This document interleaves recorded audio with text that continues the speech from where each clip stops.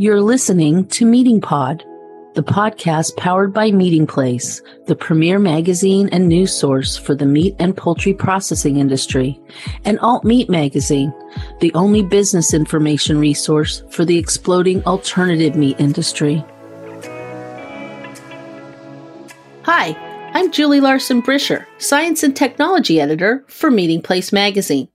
Welcome to episode 25 of Meeting Pod, where we're talking the marriage of culinary arts and food science known as culinology and poultry processing food safety with Dr. John Marcy, professor and poultry processing extension specialist with the Center of Excellence for Poultry Science at the University of Arkansas. John's expertise in practical food safety and food science applications is widely recognized. Early in his career, John was a director of quality control for Portion Troll Foods, a manufacturing division of Denny's restaurants. He also worked in production management and quality assurance for Swift & Company and Jerome Foods, and has been an assistant professor and extension food scientist at Virginia Tech. John also served 4 years on the National Advisory Committee for Meat and Poultry Inspection. He prepared the first HACCP training manual for the Educational Foundation of the National Restaurant Association and was a founding member of the Retail Food Safety Consortium. At University of Arkansas, John offers HACCP and advanced HACCP training, as well as training on sanitation for processing personnel. And he conducts the HACCP Roundtable, which provides for open dialogue between USDA's FSIS Springdale District Management and HACCP personnel from the poultry and meat industry. He's also an integral part of the University of Arkansas online master's program in food safety.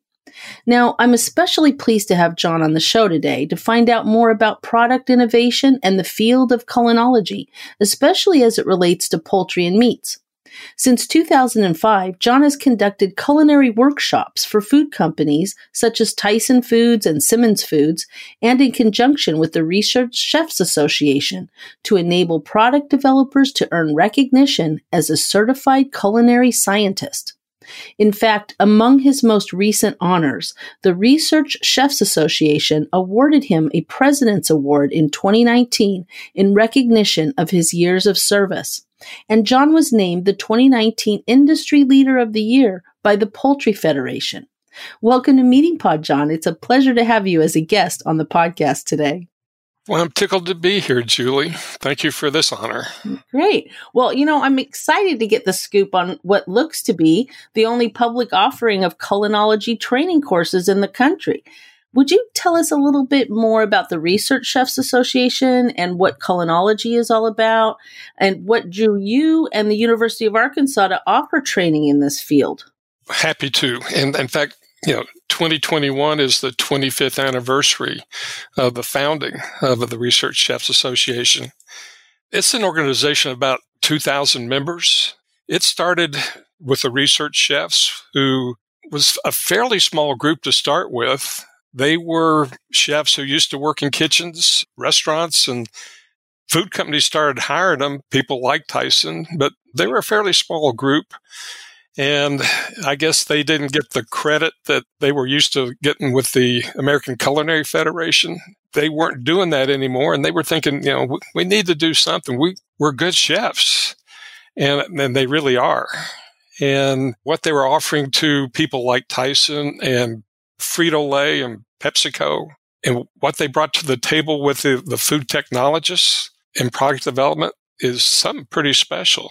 And so they've figured out that if you look at how menus were developing 25 years ago, the Food Network, Mario Batali, food was really ramping up to be something special. And so the game became much different. They wanted to make it special too. So the research chefs were founded, and it's actually a lot more food technologists in it than chefs, but it's geared to where the chefs run it. And that's how it was formed. And it's that blending, that culinology. It's the blending of culinary and food science. There is a certification path for the chefs to be certified research chefs, and they have to learn food science, which is a lot tougher. And then the food scientists have to learn culinary, And a lot of it's just terminology and what they mean. And so that's a lot of what we teach here at the university. Well, it sounds exciting because I think it might be the only training program of its kind. We're really the only one really still offering a public course. Yeah. But it didn't start out that way. The Culinary Institute of America in Hyde Park used to offer classes. I don't think they do anymore, but they actually still do private courses. They will send chefs into like PepsiCo. They're in New York State. They will do private classes for Pepsi. They will send chefs other places. There's a long story of how I got involved with doing it with Tyson. And it actually goes back to when I was here first came to Arkansas. I did a lot of retail food safety when I was in Virginia. That's how I got involved with the National Restaurant Association. And I developed a training course with the extension people, home economists in extension, partnered with the health department in Virginia and did food service manager certification in Virginia. And that's part of how I got hired here in Arkansas. And I developed a partnership in Arkansas as well for home economists at the county level to partner with the health department to do training in Arkansas. And so I was part of the Hospitality Association here in Arkansas. And I was always at the trade show in Little Rock. And I'd have a booth down there. And I was put together with a chef from the Chef John Foles School at Nicholls State. And the chef there, the dean, was a founding member of RCA. His name was Jerry Chesser, and he was on the certification commission for RCA. And I had insider knowledge in 2003 that they were getting ready to drop the requirement for a certified culinary scientist from 320 hours, which was like 6 months, down to 120 hours, which was 3 weeks. And so I said, now that's doable. See, almost no one was getting that certification for a certified culinary scientist. You almost had to quit your job. So they made it possible that in 2004, I knew they were in the spring of 2005, they were going to drop it down to doable, 120 hours of hands-on training. Right. And so January of 2005, I proposed to Tyson that we start a program. And that was the same time that Bob Love was retiring from senior vice president, and Hal Carper was coming on from Food Brands America to take over. And he had a fine dining experience. That was his background. He'd been head of product development at Eastern Airlines. And Craig Bacon was moving up as senior vice president. And he not only wanted one class, he wanted the whole program. Oh, man. And it just took off. He said, not only do we want to start, we want to finish. The goal was have 70 people certified by the time the Discovery Center was finished. We set the program. We started the fundamentals, and then they brought in a chef from Johnson & Wales in Providence, Rhode Island, to do the other 2 classes here at the University of Arkansas. So we did, over a 7-year period, 25 weeks of classes and put 90 people through the program. Wow. It was a good ride, from 2005 through 2012. And at the same time, I did classes with Simmons. And then in 2009, I started offering them publicly to other folks because I knew someday Tyson would be done. Right. So that's how that started.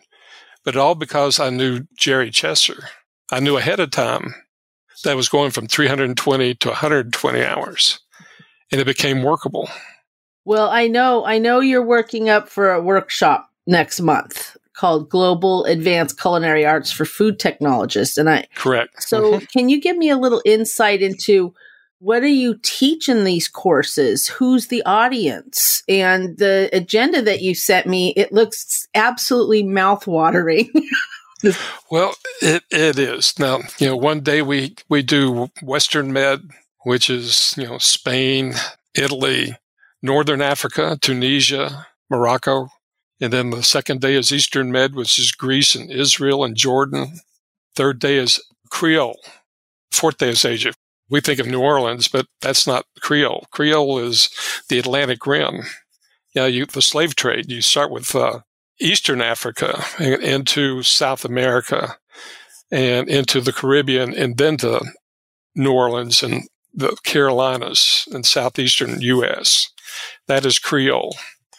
And then Asian is the fourth day. And then on the last day, they're given a mystery basket, and then they're assigned a cuisine that they have to put into one of those flavors. They have to take what they've learned and put it into that without a recipe. Wow, that's a delicious final exam, I would say.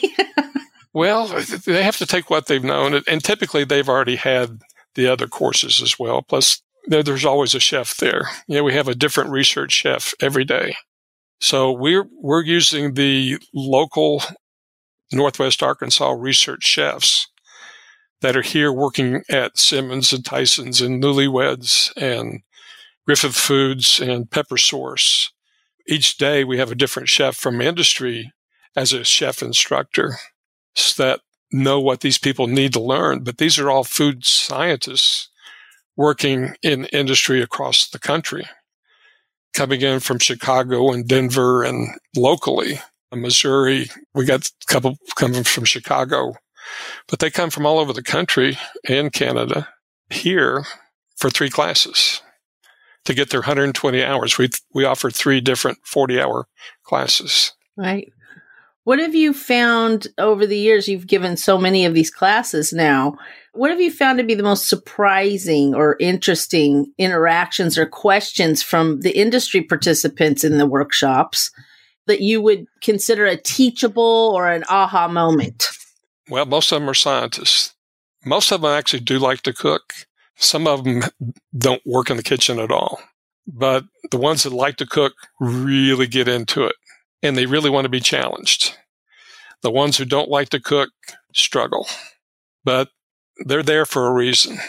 The ones that like to be challenged really flourish. They all embrace what we really teach in the fundamentals is, in order to really do it well, is mise en place. Be prepared. Put everything in its place. Gather your ingredients. Read the recipe 3 times. Make sure you know what you got and have it ready for you. If they learn that early, they usually succeed well. We make sure the knives are sharp before they get here, and we provide the knives. We try to make sure they're safe. They really enjoy working with the chefs. They really enjoy learning the terminology. The companies are putting in a lot of money.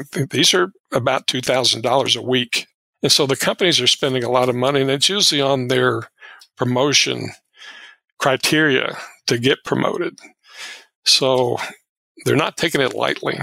What are they getting out of it? I mean, like, let's say you sign up, you're from a large meat or poultry company, for example, and you've signed up for the workshop.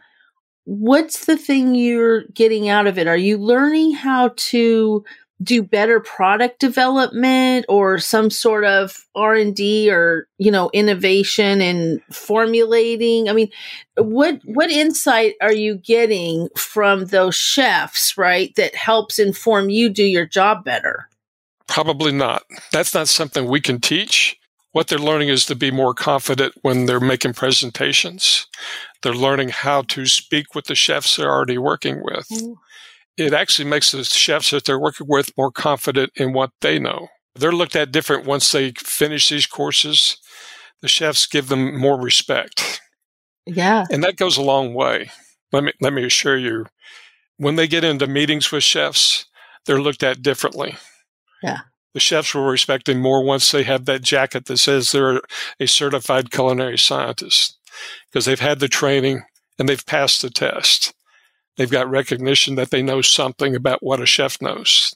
Right. So it's a different level of respect. One of the things that Hal Carper, who was the group vice president, he said no longer did they enter into a corporate presentation and put down a paper plate with toothpicks. That never happens anymore. Presentations were very respectable. Product came to market much quicker. cuttings were much more professional. Everything's done at a much higher level. So products come to market faster, and it's more professionalism. Right. But no, we're not teaching product development. We're teaching culinary. But if you look at both the food service industry, even McDonald's, everything they do is a culinary event. At every level of the business, everything's at a higher level, no matter what price points you're at. The whole food service industry has changed, no matter where you're at. Everybody expects a different culinary experience, no matter what you're paying. Right. I want to switch gears just a little bit here and talk about another area of your expertise, which is food safety. And we'll talk about it in terms of poultry processing operations. It's always a hot topic, but what would you say today are the most pressing challenges that poultry processors are facing, and why? They haven't changed, nor are they likely to. The one that probably, and this has nothing, it's not particular to poultry. There's been a fairly significant change, I think, in the terms of how USDA looks at foreign material. We're now at zero tolerance for any level, zero defect. And I can't blame them. I mean, it is what it is, and it's not on the ingredient statement, so there you go. It's a matter-of-fact statement. If it's not on the label, get it out. It's put up or shut up, and that's just how we got to deal with it. But zero is hard to define the closer you get, and that's just a fact of life. You got to do it right the first time. Salmonella and Campylobacter performance standards, they're with us, and we're still dealing with raw meat and poultry. I don't know how it's going to break. I've been looking at Campylobacter for a long time. I've been in New Zealand where Campylobacter is a real deal, and here, you look at Campylobacter, it hadn't changed in 20 years. The Campylobacter in people. We've not met healthy people 2010. We haven't met the healthy people 2020. We're not seeing any real differences in people. We're not seeing any decline. It's actually going up a little bit because of the way they measure it. I don't see any great changes going on. I don't think we're going to see any change in performance. I don't see any change. Most countries would be happy to have the level we already have. We're chasing a elusive performance. So I don't know what else we're going to do there. I'd like to say that we can do better with some salmonella species, but chasing a percent positive doesn't give us the right tools. Making certain species an adulterant, to me, is a non-starter. I don't think we can manage an industry like that. I mean, it's just, I don't think we can do that and have raw chicken in a marketplace. So I'm hoping that with the new administration, everything I've read about the new deputy undersecretary, that the person is a negotiator, that she can talk with both sides. And hopefully, I don't know how the performance standards will come out, but I'm hoping that there is room to work toward common sense, because at the end of the day, it's still raw meat and poultry. And at the end of the day, you still got to cook it to make it safe. Right. And I know that's not politically correct, but you still got to eat. Well, yeah, you're right. And we're heading into this post-pandemic, world that everyone calls the new normal, but no one really knows what the new normal means for things that we're getting play, like declaring salmonella an adulterant or holding up line speeds and looking at those from a regulatory perspective. That was the before times, but we're now in the new normal. And so you don't really know. So what do you think are going to be the main drivers of poultry and meat product innovation from a science and tech standpoint? Do we have methods to improve innovation while still in this somewhat uncertain regulatory environment? With the pandemic over, I'm not sure where we're going to be with labor. We got to figure out labor issues, and whether in food safety, as we get to new normal, labor issues will be real as people go back to work or get back to work. And if we have enough jobs, the labor issues will be different from the food safety issues, or maybe part and parcel of the food safety. I'm hoping we can deal with those separately, but they may be part and parcel of the same ones. I don't know. As people go back to work, there may not be enough labor. They may be part and parcel of the same ones. I can't tell you they're separate. I worry about those as people go back to work. In the restaurant industry, they can't get enough labor either. And we haven't gotten to harvesting crops yet. That'll be another one. So we've got the same issues we always have. The same one with salmonella in par-cooked, appears-cooked chicken. That one's up there. I wish we could settle that.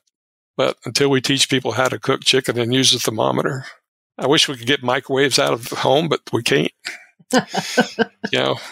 Or air fryers. Even air fryers don't always cook product internally as well. Really? There's certain products that are harder to cook in the home. And partially cooked chicken's one of them. Or stuffed chicken. Right. Yeah, that's problematic. Yeah. Well, John, I've had a great time talking with you today, and I can thank you for sharing your expertise with us. And listeners, if you'd like to learn more about the University of Arkansas's Culinary Arts for Food Technologists workshops, please visit the university's Department of Poultry Science website at poultry-scienceuark.edu. There you'll also find more information about degree and extension programs, resources for processors, and the Center of Excellence for Poultry Science. Or visit the Research Chefs Association website at culinology.org. Be sure to head on over to meetingplace.com where you'll find our daily news, technical articles, podcasts, and digital magazine archives. And thanks again, John. I'm really looking forward to catching up with you this summer. I know you're going to AMSA's Reciprocal Meat Conference in Reno, and it looks like it's going to be Old Home Week for all of us. I wish you safe travels, and hopefully we can share some lunch together. You can show me some tips about culinary excellence and maybe throw a little dash of food science in there. There we go. I look forward to being anywhere in person. Oh, I know. And Reno in particular. Right. All right. Thanks, John. Thanks for spending time with Meeting Pod today. Remember to tune in on Mondays and get the inside track on the people and processes that power the protein supply. Be sure to subscribe to Meeting Pod on Spotify, Apple Podcasts, or wherever you get your podcasts. And follow Meeting Place and AltMate magazines on social media, or visit our websites at meetingplace.com and alt-meet.net.